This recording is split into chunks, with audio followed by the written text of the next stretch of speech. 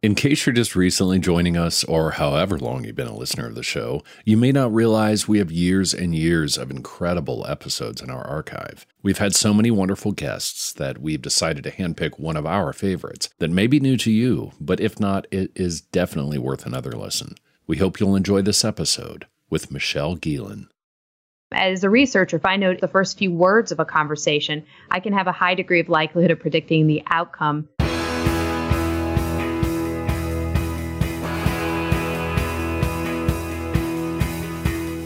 Welcome to The One You Feed. Throughout time, great thinkers have recognized the importance of the thoughts we have.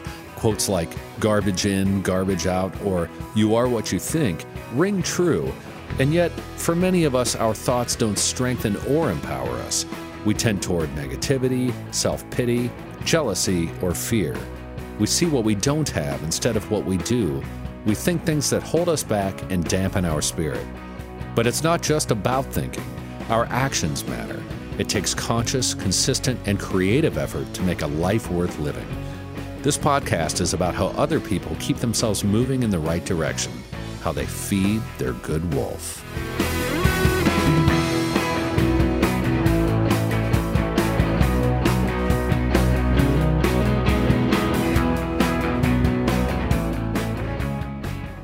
Whether this is her first Mother's Day or her 40th, she deserves more. Shop tons of stunning on-trend jewelry for every budget at Diamonds Direct. Diamond fashion jewelry, beautiful birthstones, everyday pearls starting at just $200. Commemorate the real loves of her life with a gorgeous pendant featuring the birthstone of the one who made her mom. This Mother's Day, Diamonds Direct is everything you need to say thank you. Diamonds Direct, your love, our passion. Online at diamondsdirect.com.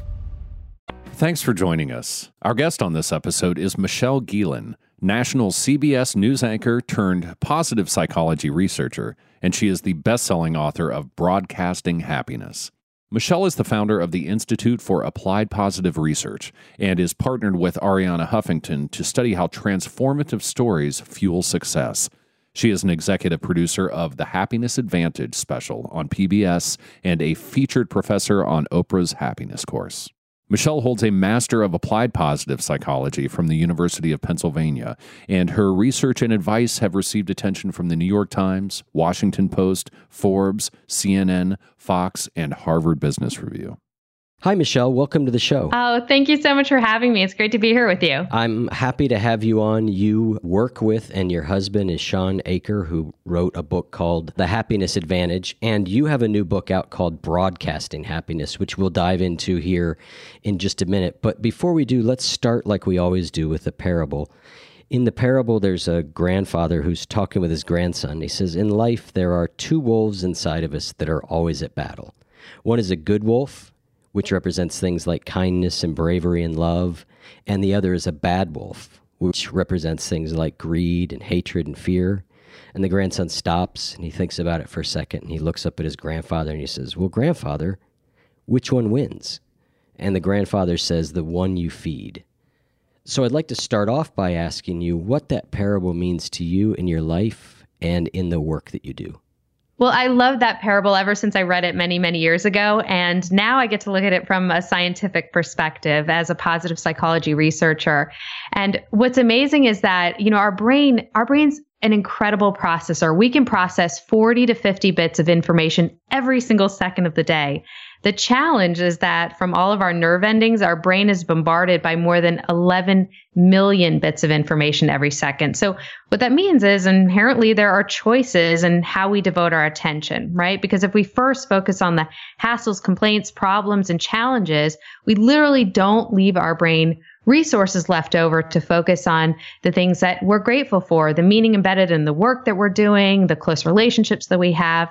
And so just like, the little boy asked who wins, for us, the way our life unfolds is a result of how we devote our attention. If we can make those positive, conscious choices, then our life completely changes in a positive way. Yeah, I agree completely. I love that, comparing our attention, where we're putting our attention to the wolf parable.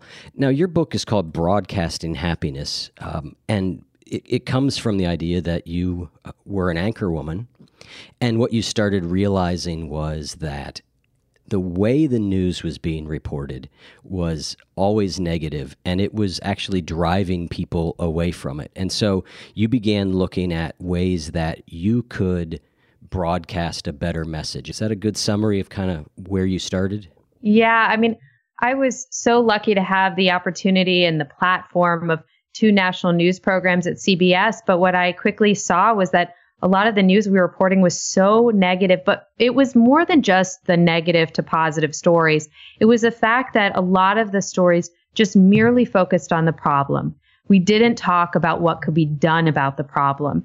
And so what we see now in our research is that a barrage of negative news stories basically feeds you this lie that your behavior doesn't matter. Because if we just constantly talk about problem, and we don't focus on what is our role in solving these situations, then we are left feeling hopeless and helpless. And that's what a lot of people feel when they just see a newscast for a couple of minutes or they read stories online.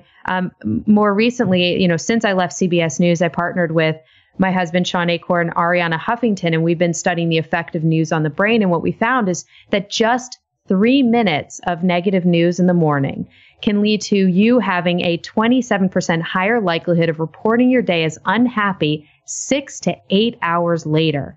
So what that means is that negative mood and mindset we adopt in the morning as we're, making breakfast or we're on our way to work actually sticks with us through our work day, and we're still feeling the effects when the day is almost over. Yeah, and you also talk about a study where people who watch the local news view their city as significantly more dangerous than it really is. So they think it's more dangerous than what the actual facts say. Yeah, absolutely. And so it goes back to sort of what we were talking about at the top of the program, which is, you only have these finite resources. If we spend those resources filling our brains with how dangerous the world is, how our community is failing, how things are going wrong, how the world is broken, then our brain doesn't have those resources to look at ways in which our behavior matters or which ways in which we can affect a positive outcome. The title of my book, Broadcasting Happiness, someone wrote on a comment on Amazon, something which, I totally agree with, which he's like, well, in some ways, the title doesn't do the content justice in that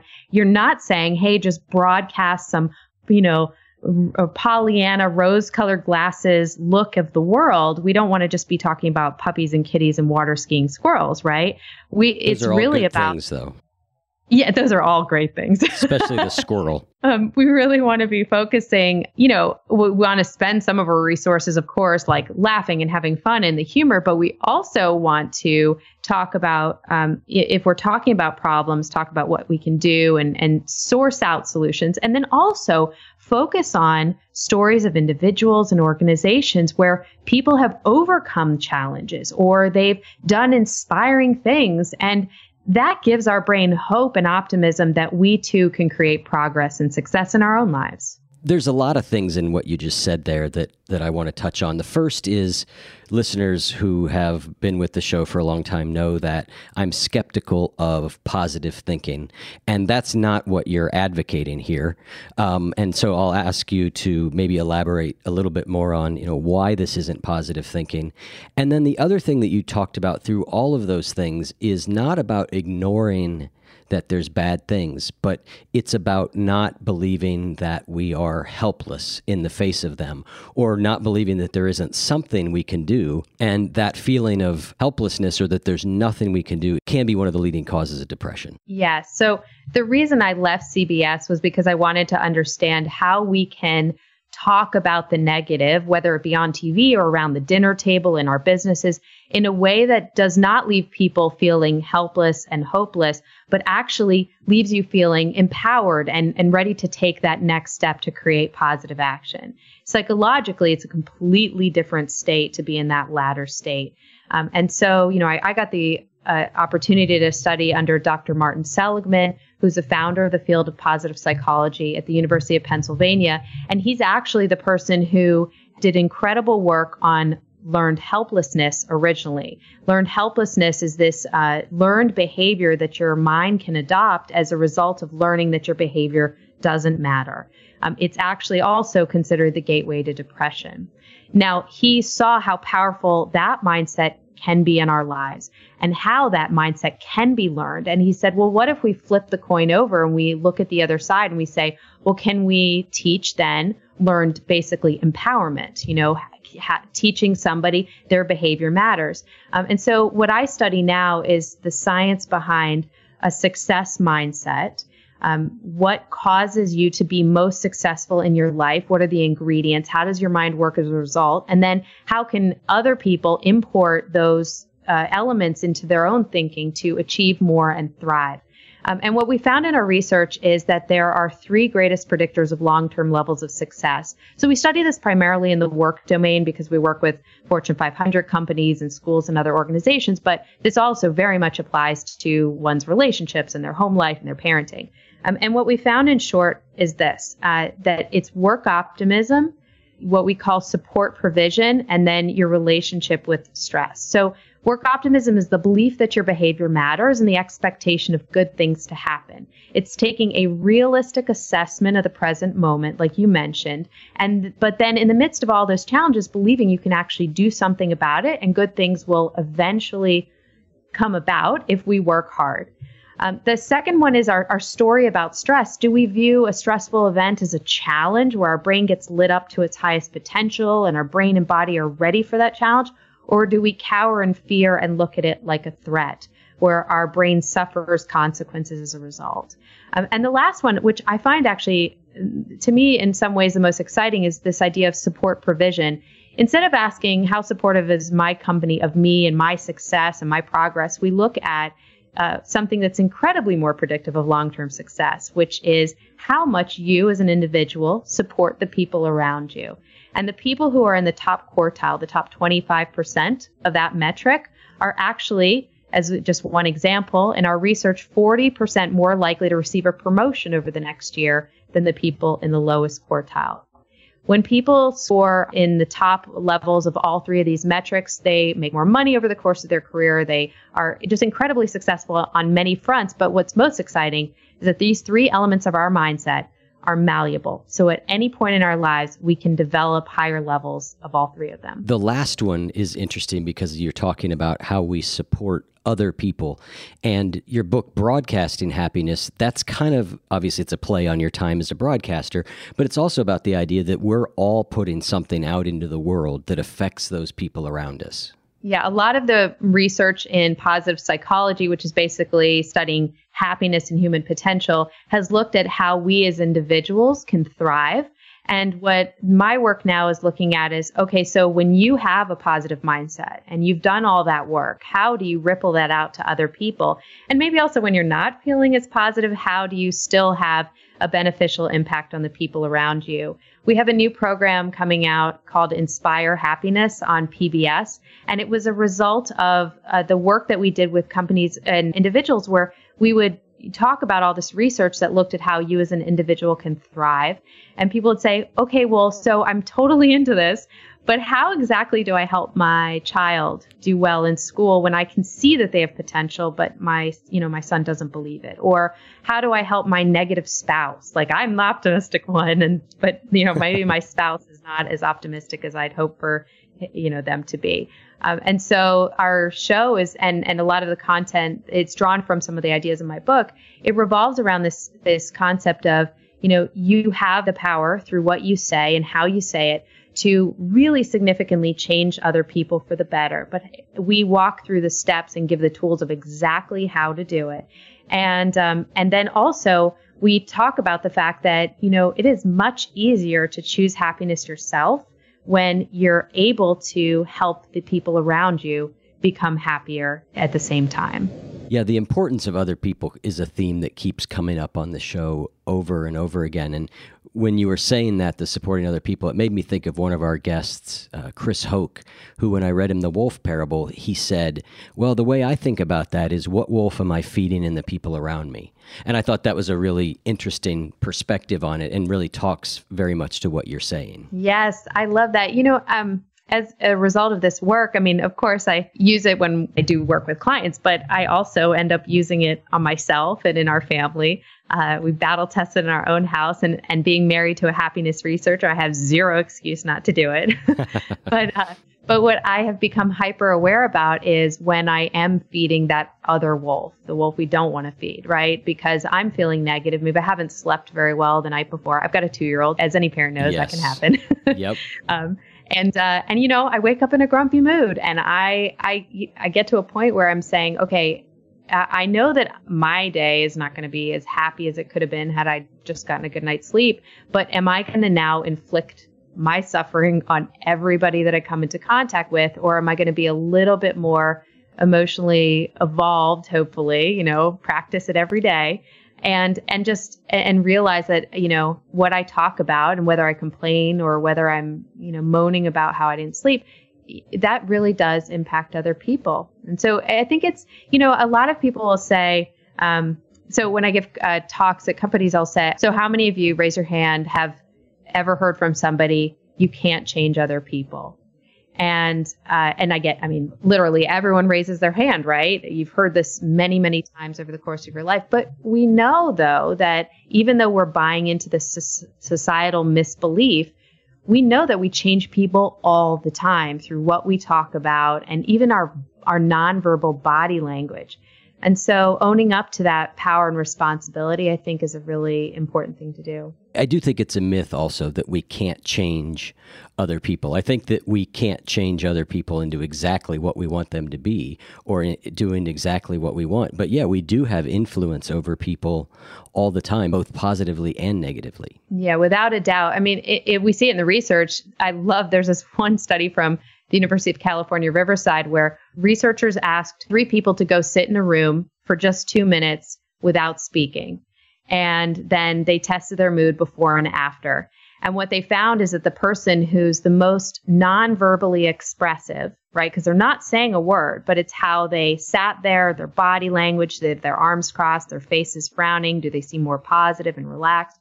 Whoever was the most expressive person in the room influences the mood of the other 2 people significantly. And that's just 2 minutes. Can you imagine if we have the ability to talk to people and to say meaningful things? We can change other people, and it happens all the time.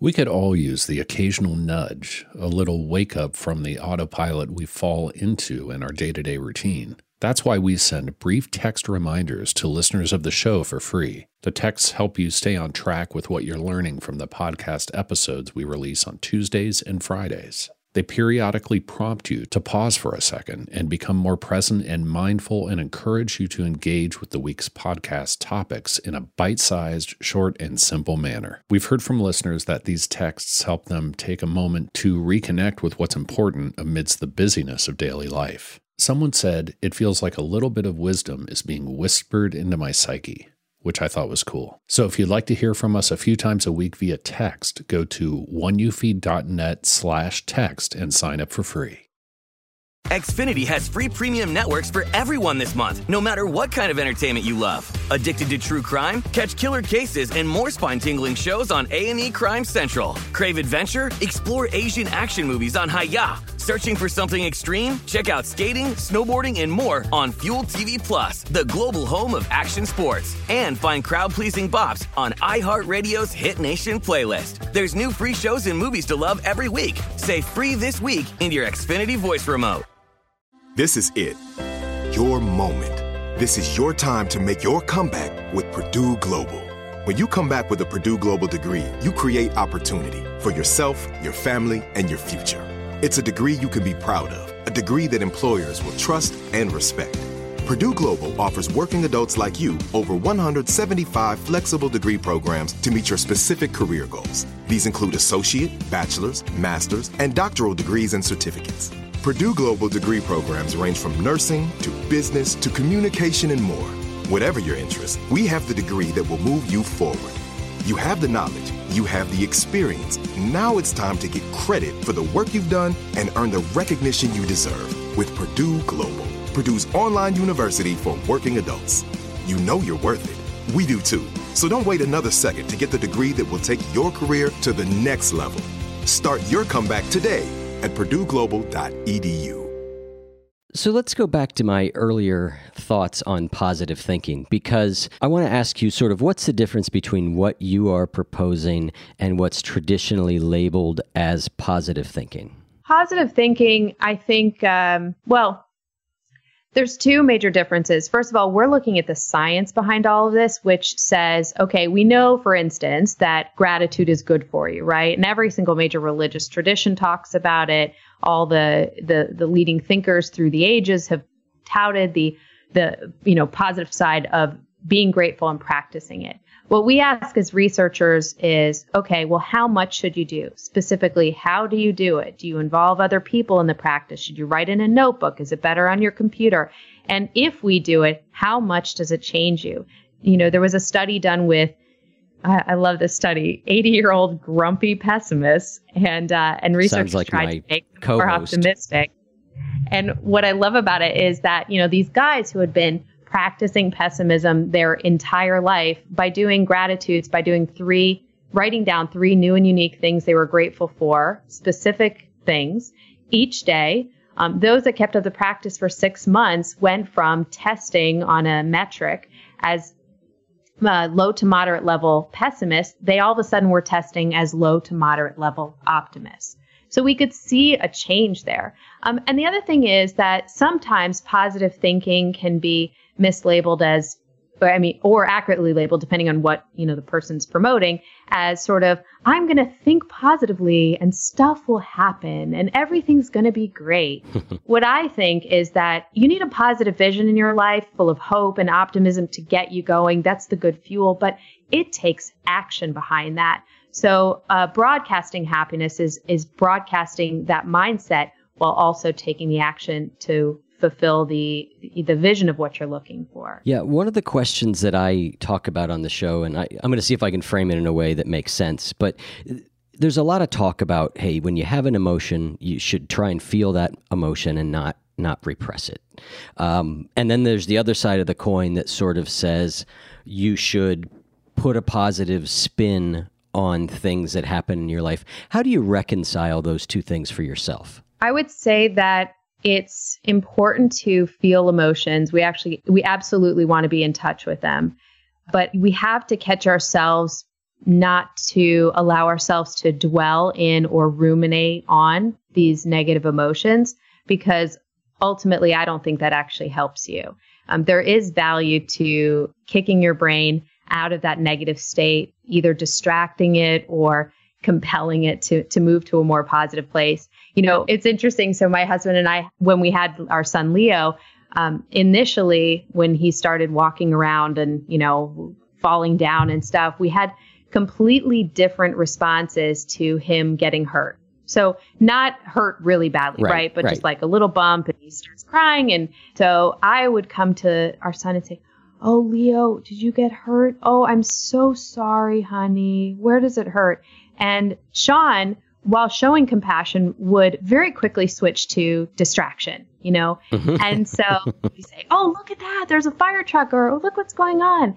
And what we had a long discussion about this. And what we ended up doing was deciding to kind of meet in the middle, where we honor the feelings that he was having, right? It hurt. His knee was skinned, and we got to address that, but also not staying stuck there. And so then I adopted more of his approach, which was like, okay, now let's distract and let's figure out what's positive about life that we can move our brain onto. And I think it's worked really, really well. I think that's a great analogy. And I also believe that it's the middle ground on a lot of these things that make sense.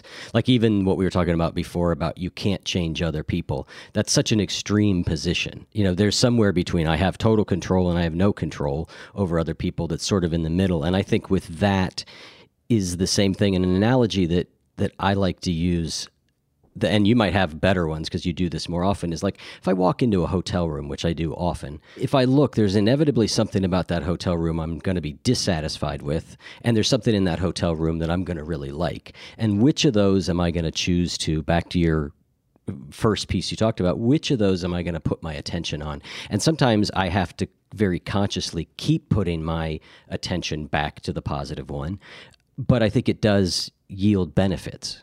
Yeah, absolutely. And sometimes where it's easier for us to keep our attention on the positive things. And I love your analogy because it's so visual. It's so easy. We've all done it, right? We've all walked into a place and seen the problems as opposed to seeing the things that can bring us happiness and joy.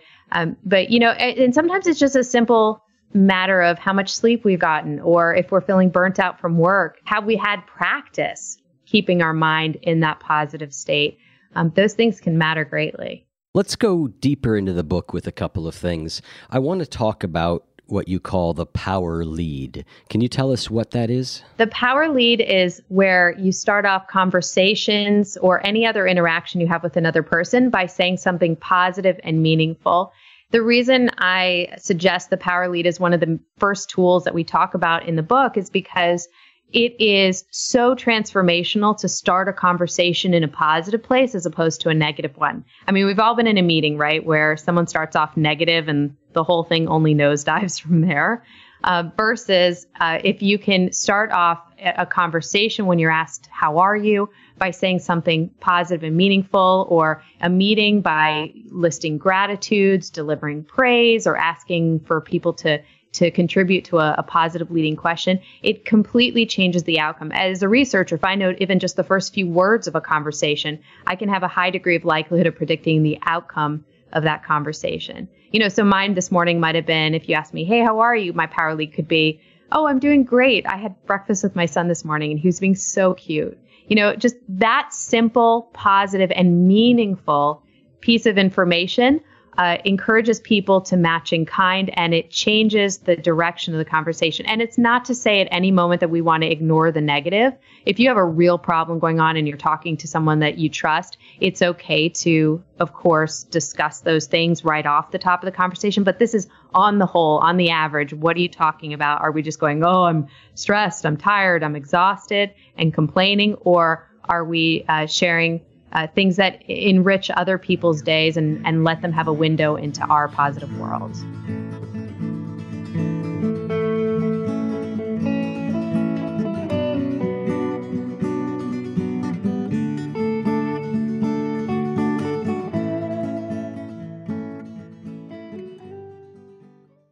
Xfinity has free premium networks for everyone this month, no matter what kind of entertainment you love. Addicted to true crime? Catch killer cases and more spine-tingling shows on A&E Crime Central. Crave adventure? Explore Asian action movies on Hi-Ya. Searching for something extreme? Check out skating, snowboarding, and more on Fuel TV Plus, the global home of action sports. And find crowd-pleasing bops on iHeartRadio's Hit Nation playlist. There's new free shows and movies to love every week. Say free this week in your Xfinity voice remote.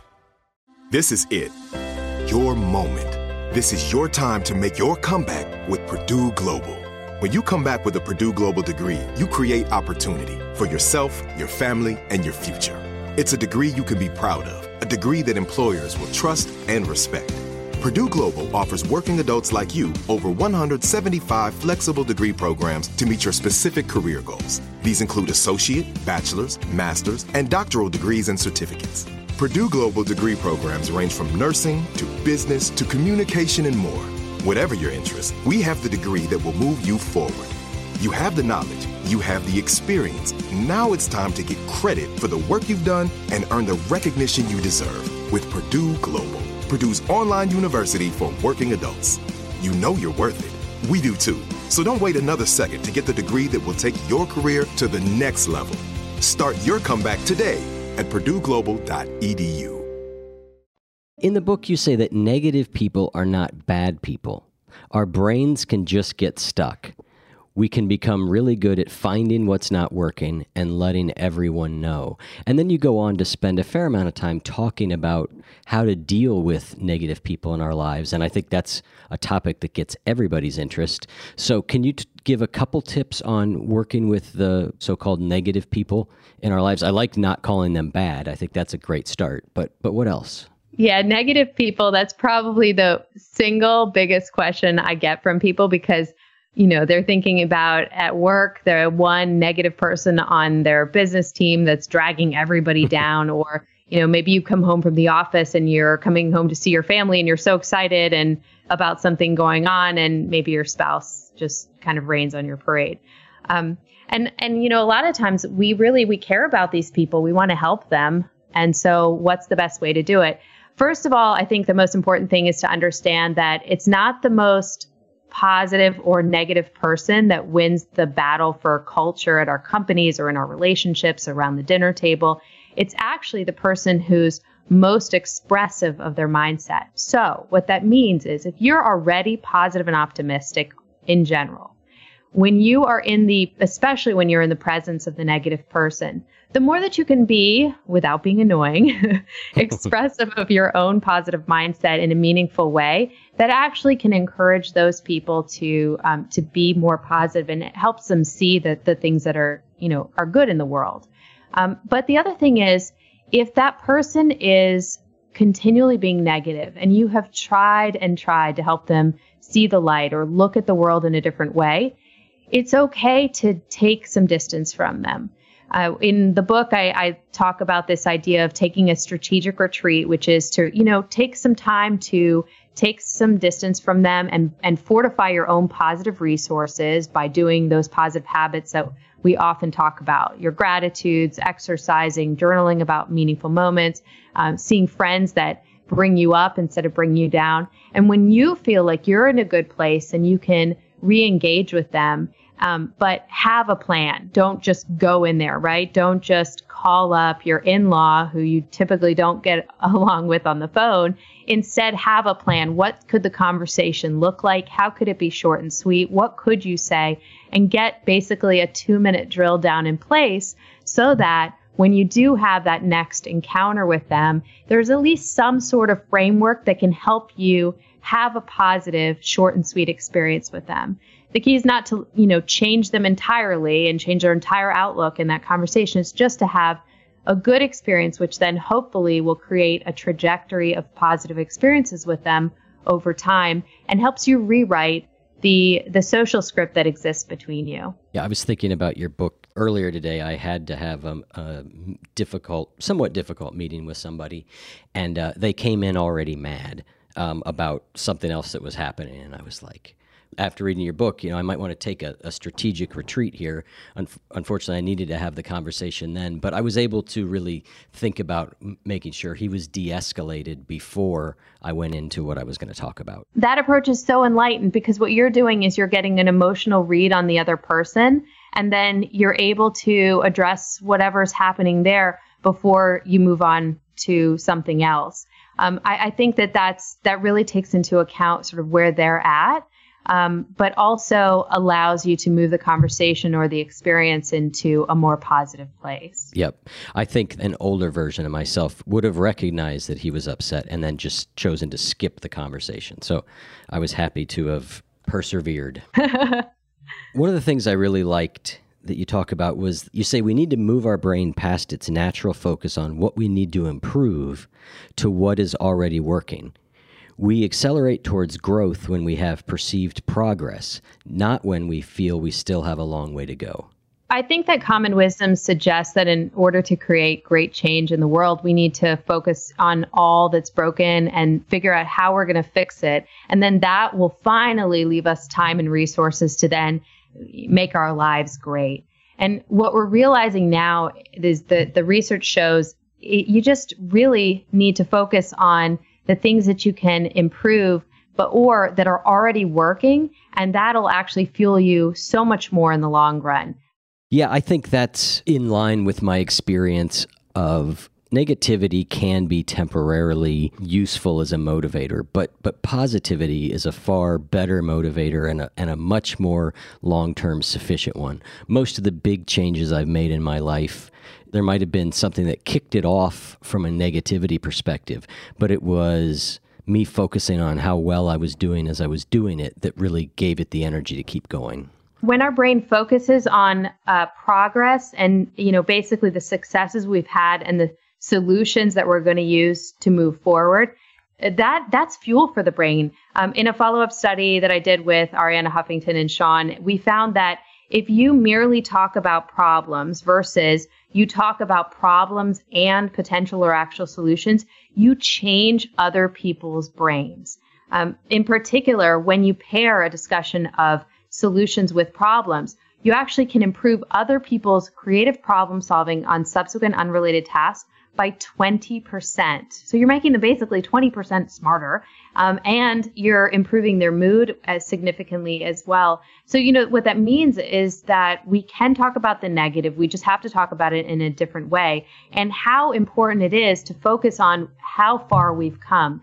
That's one problem that I'm finding with the news right now, is that oftentimes you can walk away from the news if you read too many negative stories with this belief that the world is just falling apart, right? It's as if the apocalypse is coming or it's here or whatever. But when you look at the stats, there's a completely different picture. According to Harvard researcher Steven Pinker, we are living in the safest times in human history when you look at war deaths or number of deaths from infectious diseases and all kinds of other key indicators of quality of life overall. So if we think that the world is falling apart, well, why would we want to apply our behavior and try to make things better versus we see, hey, yes, there's lots of things that are left to do to fix this world, to make it a better place, but look how far we've come. That second viewpoint is much more fueling. Amen. I couldn't agree more. I do think that it's easy to see things as falling apart. We do things 2 steps forward, 1 step back. And if you're in the middle of that 1 step back, it feels very painful. But if you take a broader time perspective, from my perspective, and I've read Steven Pinker's work, it's getting better to be a person than it was in the past. Absolutely. And I know, especially more recently with all the, all the news that being very, very negative, it's just, it's so important to remember that as an anchor point to help us. Yeah. I love the little idea from Voltaire's book about tending your own garden. I find that to be such a powerful thing to go back to when the negativity out in the world feels overwhelming, to sort of stake out my little area and say, well, not in here. Yeah. I met this incredible woman whom I talk about in the book. Her name's Sharon. And so we were developing a positive psychology program for one of the major big box stores. And, there's a 1.5 million associates. So you want to make sure to get it right before you roll out this program. So we went to pilot it and get feedback at a number of stores. We get to the store in Memphis and I gave our little spiel. And this woman after the morning meeting comes up to us and says, "Oh, you're a happiness researcher? I'm the happiest woman in the world. You should study me." And so I said, "Okay, tell me your story." And so she said, "Well, I waited until later in life to get married because I just didn't meet anyone until then. But I met this amazing man and we've been married for about 6 months when my mother dies suddenly of health complications. And I was very close to her." And so she goes on to tell me that her husband was really stuck by her and was this beautiful support system all the way through the mourning process. And so about 6 months after that, she's finally starting to just, sort of feel back to normal when he gets killed in a car crash. And so I'm looking at her and she must have, I can't hide a single emotion. It's always on my face. And so she saw that I was confused and didn't understand the story and how she could call herself the happiest woman in the world. And so she said, "Well, the reason I have the right to is because after mourning my husband's loss, I got to a point where I said to myself, every morning I have a choice of whether or not I'm going to choose happiness. I have that choice and it's up to me whether or not I exercise it."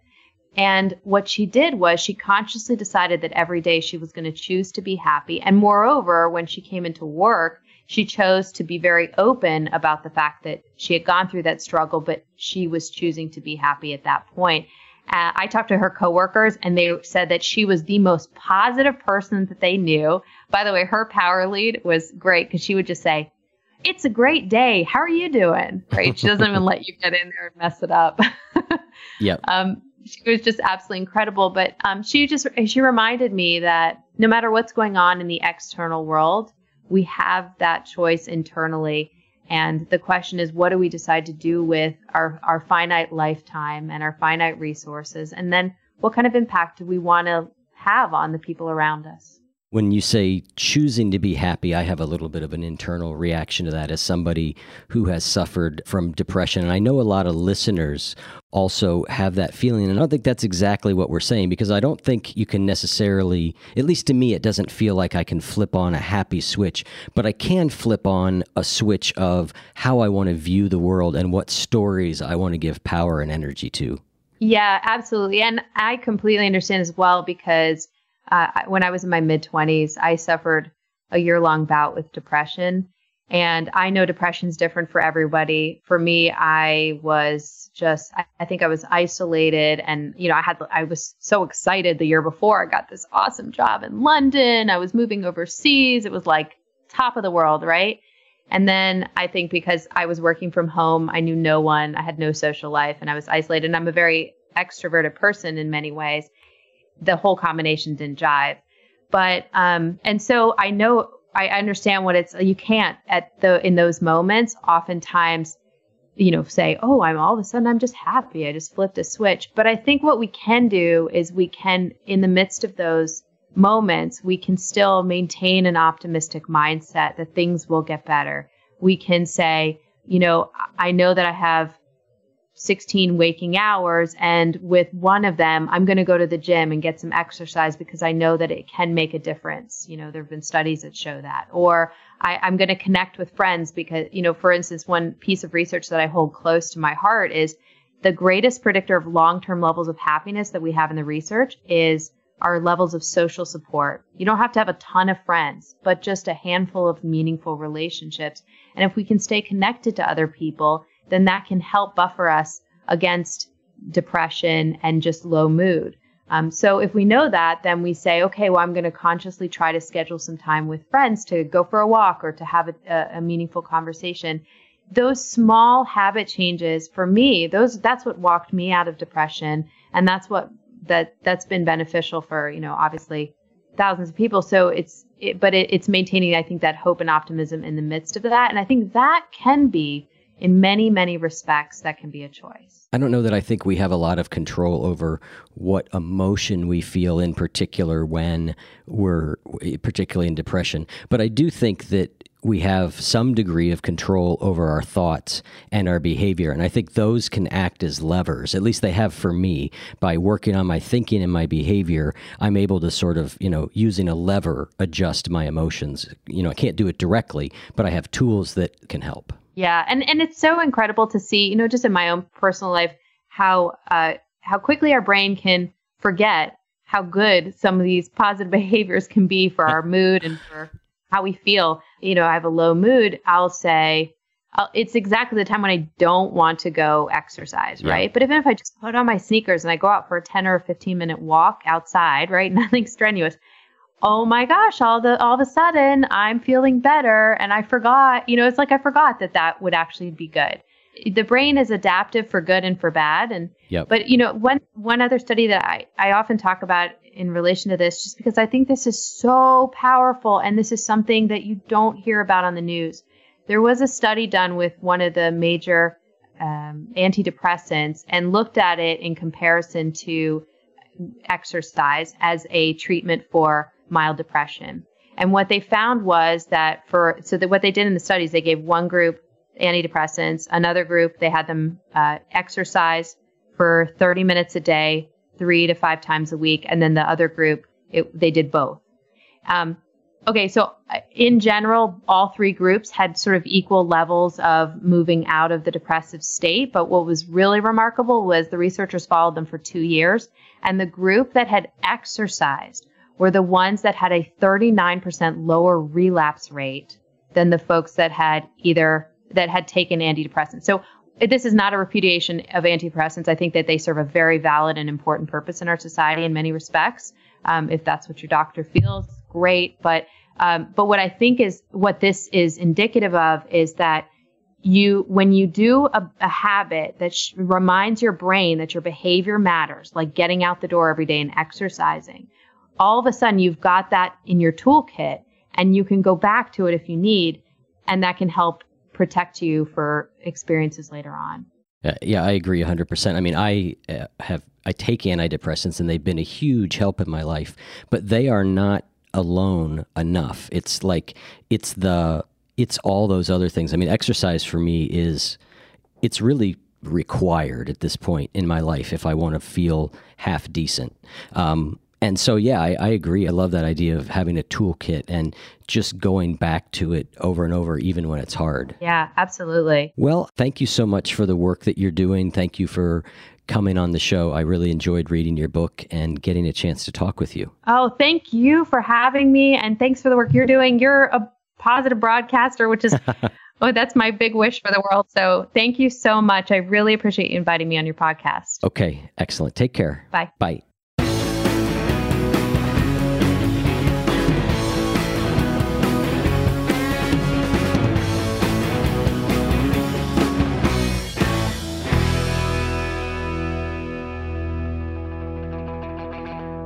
You can learn more about Michelle Gilean and this podcast at oneyoufeed.net/Gilean. That's GIELAN, the peace symbol, the letter 4, the number, letter 4.